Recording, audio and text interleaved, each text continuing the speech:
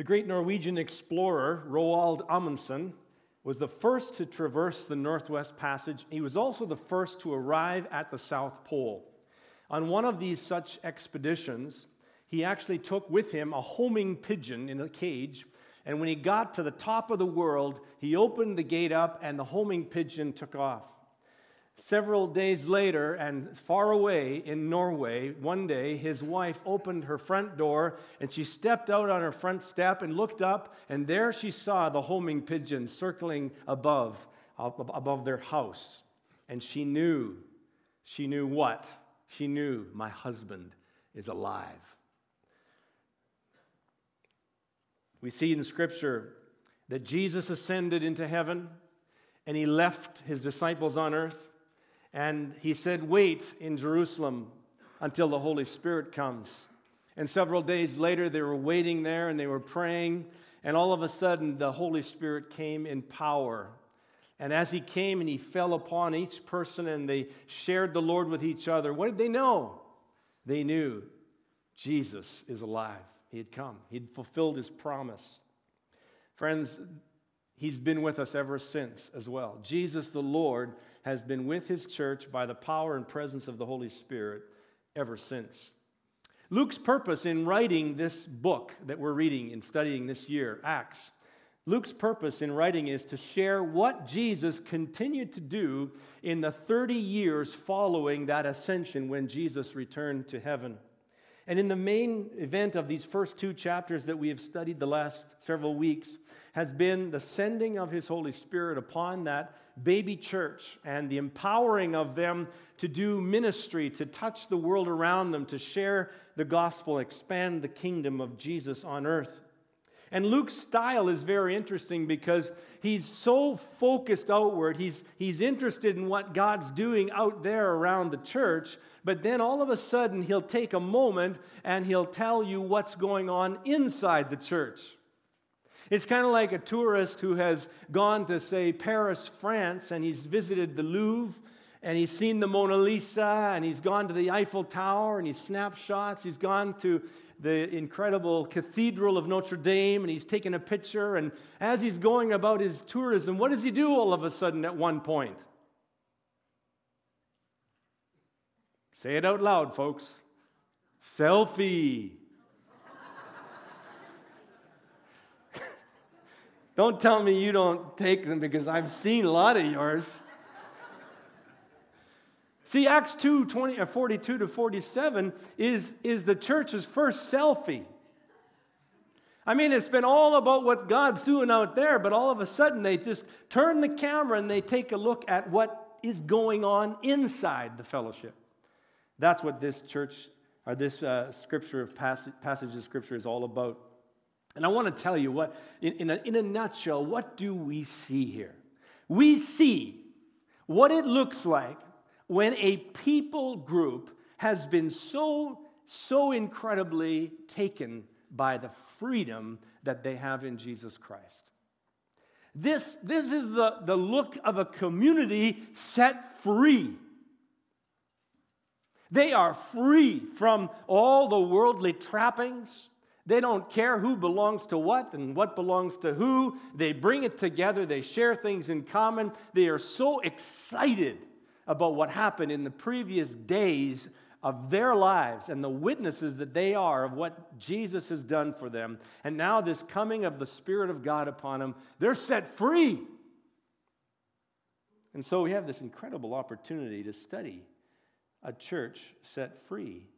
You know, it's not hard to understand what's taking place here. I mean, it's not hard to understand it. What's hard is to translate it, isn't it? What's hard is to lift out of Acts 2:42 to 47 and apply it to our context and our life. Many perhaps would read this description of church and say, well, who wouldn't want to be part of that church? But if we actually look beneath the romanticized, idealized view of it, we actually could see that maybe it would be hard to be part of that church. You see, when they defined church in their age and time, they didn't have a lot of history to define by. This is the first church. When you and I hear the word church, we have a lot that defines that for us. We have history. We have denominationalism. We have constitutions and statements of faith and membership lists and protocols and procedures, manuals and organizational structures. And we've got a lot that defines what we bring to this thing called church. Some have suggested that maybe this was a community sort of patterned after the Qumran community where the Dead Sea was, and they found the scrolls, and it was sort of this kind of commune. But I think likely it was just a group of people that happened. I mean, it just happened so fast, and all of a sudden this group of 120 was somewhere in the thousands, and they would meet together, and it was happening so fast they had no time to get organized. They just enjoyed so incredibly their freedom in Christ, and this ordinary Christian community became extraordinarily empowered by the Holy Spirit. So what did they have if they didn't have a constitution and all the other things? Well, they had the apostles' teaching, and they had the Holy Spirit freshly outpoured, and they had one another.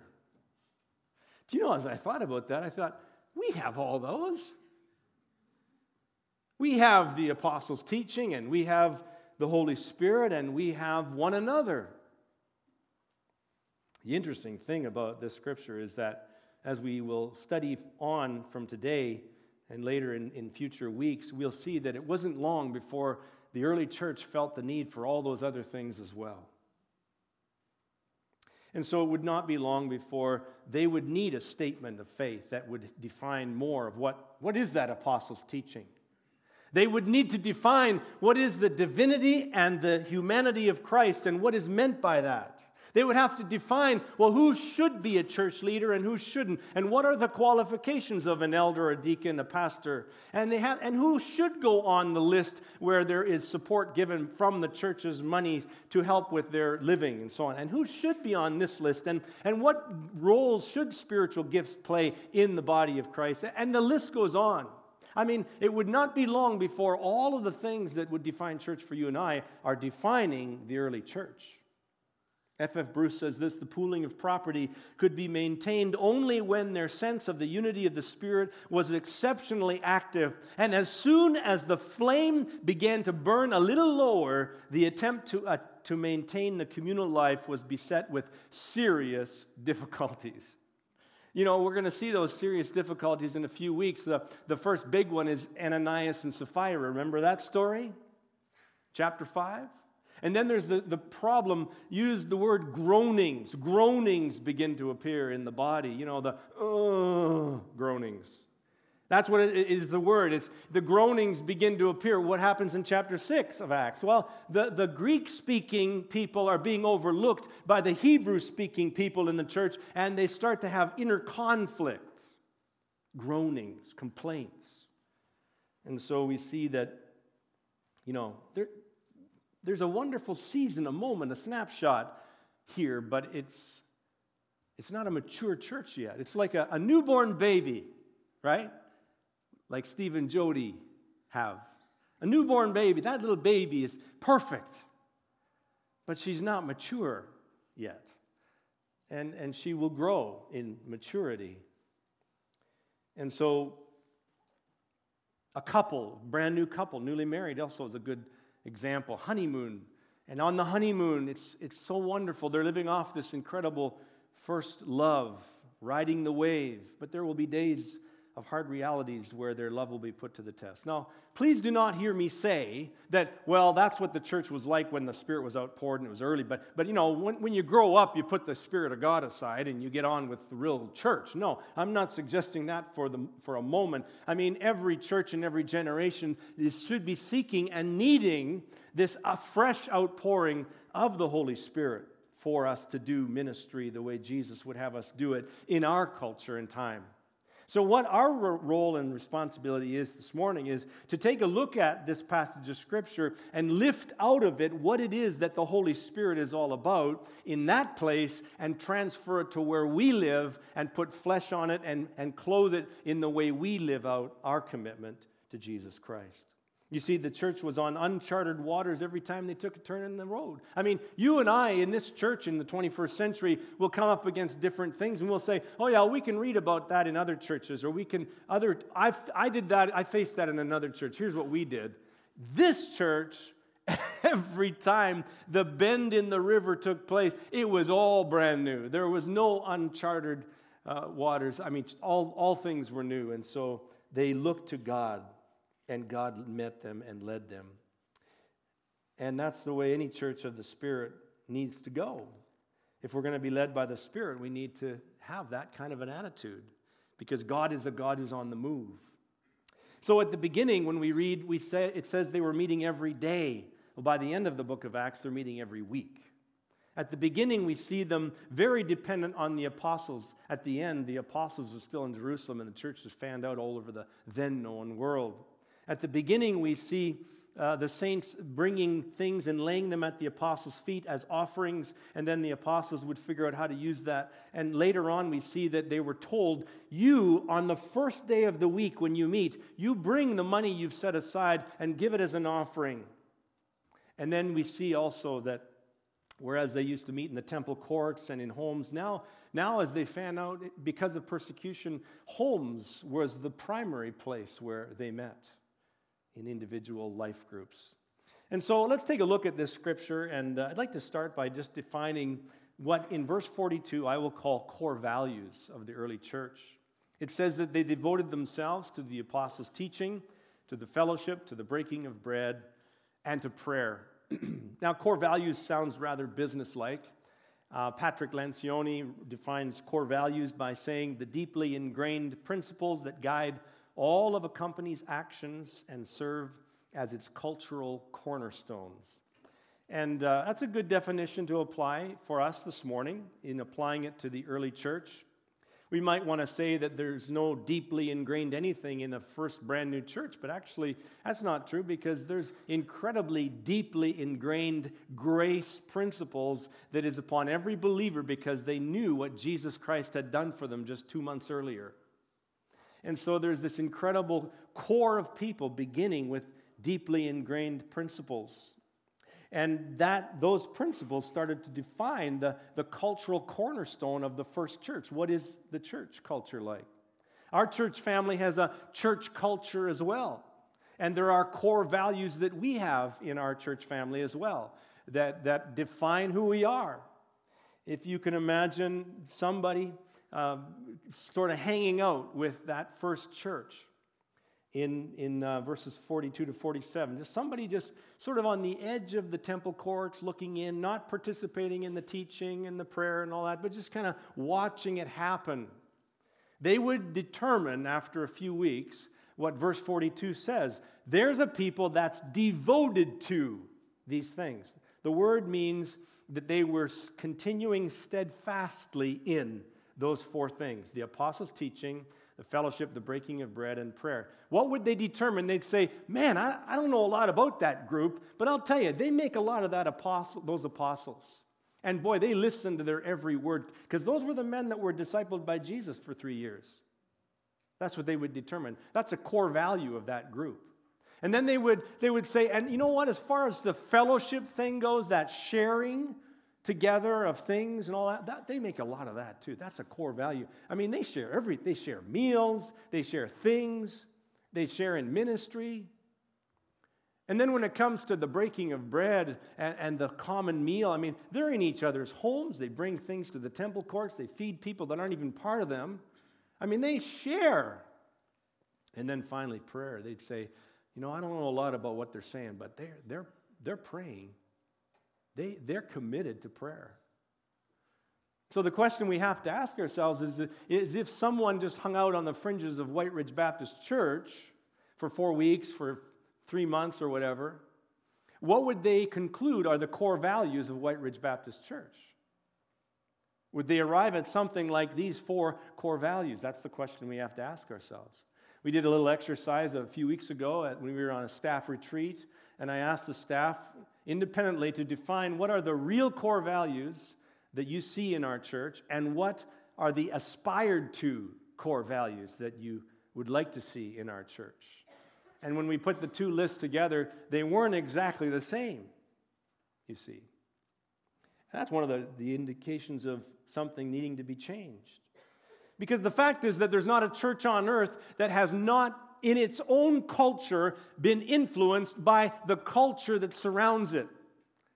The culture of Canada and Winnipeg and everything that we have brought into the church has come from out there. And so we have all somehow valued something that is not pristinely, purely, absolutely built on the Holy Spirit's presence, the Word of God, and everything that God would want to see us value as a body of believers. So the point is that what do we do then if we have things that we really recognize that we value, that maybe are displaced values, not exactly dependent on the Scriptures and what God wants? What do? Well, it's called repentance. It means letting go of something in order to grab onto something better. I think we're always in that motion. We're always in that renewal. That's what the Spirit of God wants to do, is He wants to blow fresh wind upon His people at all times so that we are continually letting go of something that we've been deceived into thinking we need to have, comes from the culture around us that we were born into thinking and believing in the things that God has replaced them with, that is the new creature in Christ Jesus we are. It's an ongoing thing. We identified 5 core values 7 years ago. And we come to realize that we really didn't identify our core values. We identified core relationships that we value. We need to do the work of thinking through what our core values are. Someone shared it with me this past week, that it's like the wedding vows that someone stands up before witnesses and recites. They've done the work of embedding in their vows what they want to value in their married and family life. And so they embed in their vows, this is what I'm committing to. And one day comes along where I don't feel like loving you like that anymore. Or I don't see you that way. I don't want to serve your needs. Does that mean they stop doing it? No, of course not. And the ring on our finger reminds us what we vowed to, because we value that. The early church as well, it came days when they said, I don't want to listen to the apostles' teaching. I hear what these guys are saying over here is a little more attractive. Does that mean they should jettison the apostles' teaching? No, of course not. Well, I don't feel like praying with the group corporately today. You guys go ahead without me. Well, no, that doesn't mean we should do that. And similarly, that's the way God calls us. Well, let's take a look at these 4 values quickly to look at how do we stack up with the early church. The first word that is attached to the word apostles is the word teaching. And the word in Greek is didac. It simply means teaching. It's the idea of everything Jesus passed on to the apostles was now the form and basis of reference for everything taught in the early church. It became so important. And why? Because can you imagine if there would not have been a standard set in the first century? Where would we be today in the church without the Scriptures? The apostles' teaching, which we have essentially in the New Testament. Where would the church be? What would be the standard of right and wrong and how we govern ourselves? You see, the word canon or standard or rule is what was the basis of what goes into the Bible and what was excluded from the Bible. And if there had not been a standard, a rule by which things could be Holy Scripture and things could be not Holy Scripture, then we would be left to have no basis of deciding, judging on, well, is this heresy, is this truth or not? The apostles' teaching was perhaps mentioned first because of this. You know, back in 1873, an archbishop by the name of Philotheos Bryennios was browsing in a library in Turkey in the Greek convent of the Holy Sepulchre in Istanbul. And he discovered, this is 1873, he discovered a manuscript that had almost been forgotten. I mean, it had not been touched in centuries. And he opened it up, and they began to read it, and it became known. It did not have a title. It became known as the Didac, the teaching. And the reason it was called that is because it is the earliest copy of an existing document that talks about the practices of the early church. They guesstimate and assume that it must have been written as early as the late 1st century. This is the earliest document we have. So it wasn't written by the apostles, but maybe a generation or two after the apostles. What was the church doing? How were their core values being continued on? And it talks about and explains worship practices, ordination, Lord's Supper, how to receive new converts into the fellowship. Some people say, next to the Bible, it is the single most important document for the church today. And so here we have the apostles' teaching mentioned first, the very standard by which we measure all teaching. Secondly, we have the fellowship. And this word koinonia, have you heard before? It has not to do with just something you do with each other, but it's an applied word to any context where you are doing life together. You're sharing it together. So they ate meals together, they did work together, they prayed together, and koinonia was the common word whenever something was done together. And so it's used a few times in this scripture. They ate together and shared in their homes. Again, let me quote from church history. This is a church historian from the 2nd century, 200 AD, and he says this, Tertullian, he says, contributions are voluntary and are proportionate to each one's income. They are used to bury poor people, to supply the wants of boys and girls who are destitute of means and parents, to help older people now confined to their houses, and such as have suffered shipwreck, or any who are in the mines, or banished to islands, or shut up in prison for their fidelity to God's church. So here is the early church, and somebody as a historian on the outside looking in and saying, well, they're still practicing these things, these acts of mercy in a different context and place. They are loving each other together. You're facing a problem. I'm doing better. I can do life with you. I'll lift you up. I can share my resources with you. Maybe it'll be my turn next time. Life together. It was the way they did it. Breaking of bread is mentioned next, and most commentaries believe and agree that this breaking of bread meant both the common meal and the Lord's Supper. We get that indication in 1 Corinthians chapter 11. Years later, when Paul is writing, he's saying that when you're eating your meals together, don't a bunch of you eat too much and others go hungry and then share the Lord's Supper as if you're all of one mind and unity. No, share with each other. He's telling the church at Corinth that. So many believe that the common meal was a part of also the Lord's Supper, and they just shared it together. And at the beginning, they shared it every day almost. They just said, this bread represents the body of Jesus. Remember 2 months ago, hung on the cross. I was a witness. I was there. This cup represents his blood. Let's drink in remembrance of that. Friends, we are free, set free by Jesus. Let's drink in remembrance.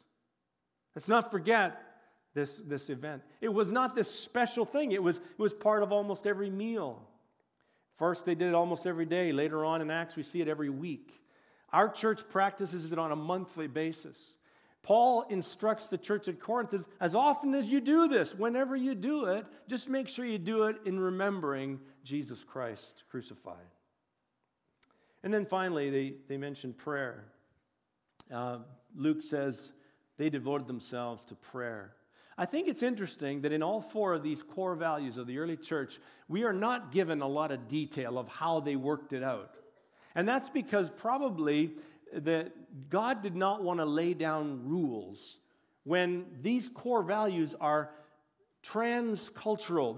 They supersede culture. They can be applied anywhere. And so there would be congregations that would devote themselves to prayer that would look and sound a lot different than a congregation in some other culture that would be just as devoted to prayer. And if you've traveled a little bit around the world, I'll tell you, there's prayer meetings I've been in where I've been very uncomfortable. But I believe they are devoted to prayer because God wants his church devoted to prayer. Irenaeus, now again a church historian, 2nd century, says this: The church does not perform anything by means of angelic intervention, invocations, other wicked, curious acts, no, but by directing her prayers to the Lord, who has made all things in a pure and sincere and straightforward spirit. They call upon the name of the Lord Jesus Christ, and she, the church, has been accustomed to even working miracles for the advantage of humankind. This is a church historian, someone outside of the church writing in the 2nd century saying, this is the way I see them still devoted to prayer. And so it's incredible to see. I want to just take a moment to pause, and I got to talk about life groups. I have to tell you that I've been excited to see that slowly we are getting more and more able to involve newer people in life groups and in other Bible study environments quicker. It's probably one of the biggest challenges that any church faces. Someone arrives new in a community or someone comes to new faith in Jesus Christ and they come to a service and they're strangers and it's hard to get in. We've got to continually make these feeder lanes, these collector lanes to try and find your way into the core of being part of the church so that people say, that's my church, I belong there, I'm connected, I have organic friendship, I have people that know what I'm praying about each day, just as I am praying for them. That's the kind of fellowship, koinonia, that we are looking for, and that's part of the purpose of life groups. And I think these 4 things that Acts 2:42 speak of are ideal in describing what we're after for life groups. You see, on every of those 4 fronts, we cannot do them well on Sunday morning. If your habit as a Christian is a once-a-week service like this, you're going to be lacking in certain ways. I mean, right now what I'm doing is not dialogical at all. I mean, you could try talking back, but if too many of us did that, we wouldn't get very far on getting through the sermon, so to speak. But in a life group where you're sitting with maybe 10 other people, I mean, you can really talk about what does the teaching of the apostles mean in this scripture. What is this all about? And if somebody gets off track, if they're just in their own little head and their own little brain and their own little web pages that they follow, and they get really kind of weird, and they got a life group, they got somebody in that life group who say, I don't know what you've been reading, sister or brother, but I see this in Scripture. That's good. And then when it comes to fellowship, well, what kind of fellowship do we have on a Sunday morning? I mean, really sharing life together. I hardly know what you've faced this week. There's not a capacity for 375 people to kind of do that on a weekly basis, but break it down into life groups where you're connecting weekly. And you can pray intimately on frontline burner issues for each person. And I know someone's got my back when I go to that hard meeting on Wednesday. And when it comes to the breaking of bread, man, hospitality is a thing that our culture has been losing. I think that you spell love in almost every culture on earth by saying hospitality. Bring someone into the most intimate space you have and do the most intimate thing you do on a daily basis with them. That's what love is. That's what the early church was known for. Bring you into my home and eat my food with me and my family. That's love. That's just, and they're devoted to this. I mean, they're doing it every day. They're committed to this. That's life-changing. That's radical. It's actually normal Christianity, but in a culture that we've become, it's sort of looked upon as radical.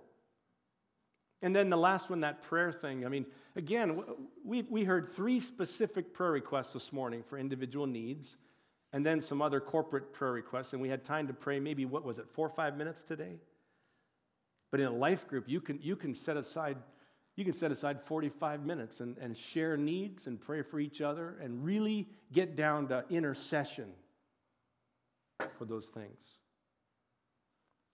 I want to commend to you. I praise God that we've gotten about, I think it's 50 or 60 new people in the last year that have become involved in life groups. And we got a long way to go, but I would encourage you to keep pressing into us if you're feeling isolated. May God help us to grow as a church in this way. Well, we've got 2 more points to make. And I'm going to tell you, the attitude of the early church that led by the Spirit is actually very easy to sum up. You can see it in your insert in your bulletin. It is summed up by awe and fear of the Lord, grace and generosity of spirit, joy and sincerity of heart. I want to ask you, where did that attitude come from? Where did it come from? It came from definitely being filled with the Holy Spirit. But I think if we go back even further than that, we see that it came from this group of people, as I said earlier in the sermon. It was just because they'd been set free. And it came from them understanding that they'd been set free. That's where this attitude of generosity and grace and the fear of the Lord came from. It was like they could not get over the fact that, some of them witnessed Jesus' crucifixion just a month and a half, 2 months earlier. And if they hadn't witnessed it, somebody in the assembly of believers in that first church would have witnessed it, and they told them about it. And they recounted the words of Jesus on the cross. My God, why have you forsaken me? And you see, instinctively, the Holy Spirit gave each one of those believers the answer to Jesus' question. The answer to Jesus' question was they themselves. Jesus Christ was forsaken by God the Father and crucified on the cross because of their sin. And the Holy Spirit applied that personally to them, and they could say, I was part of the reason why God the Father turned his back on his Son, his only Son, at his most precious and important time of need. Incredible. And they could say as well, they could turn the question around, and they personally, and very intimately, they could say, my God, why have you not forsaken me? They knew that they deserved to be judged in their sin. They deserved to be crucified on that cross. They know how they have fallen short of what God wants for them. They've not even lived up to their own standards, much less God's. And they know that the answer to their question is on the cross. Jesus has not forsaken, or God has not forsaken us because of the fact that he laid all of that on his Son Jesus, who was forsaken in our place. So here's a people that are set free. That's what we see. The attitude of a set-free person is so different. They're not encumbered with all the trappings of life. They just say, how can I be a blessing to somebody else? That's an incredible thing. And then we see the fruit of this church led by the Spirit as they love one another, as they praise God, as they have favor with the people around them, and as they see the kingdom of God grow. I want to read a little excerpt of a book that Pat and I have been reading, and I just want to have the worship team come as I'm reading this final quote. It's from a book called Ordinary by Tony Merida. And here's what he says. Spiritual maturity isn't merely something you do with your mind. It's not about the books you read. It's not about the conferences you attend or speak at. It's about the life that you live. It's possible to listen to 10 podcasts weekly, to sing with the hottest bands, and be in 4 Bethmoor Bible studies, but miss the call to care for the least of these, and all the while live in a deceived state of thinking that you are actually mature. One of the saddest indications of failure in the area of justice and mercy is our description of those who excel in doing justice. We describe them as radical, extraordinary. Yet, as we read the Bible together, we find that the Bible treats issues of mercy and justice as anything but extraordinary. Frankly, doing justice is just as normal a part of the Christian life. Ordinary is not a call to be radical. If anything, it is called to the contrary. The kingdom of God isn't coming with light shows and shock and awe, but with lowly acts of service. I want to push back against the sensationalism and the rock star Christianity, and help people understand that they can make a powerful impact by practicing ordinary Christianity. The way of life isn't sexy enough for many in sub-Christian cultures. They are drawn to mega conferences, mega church pastors, and mega controversies. And that's a problem too. We need Christians focusing on ordinary Christianity, speaking up for the voiceless, caring for the single mom, restoring the broken, bearing the burdens, welcoming the functionally fatherless, speaking the good news to people on a regular basis, and all for sake of changing the world. May God bless you.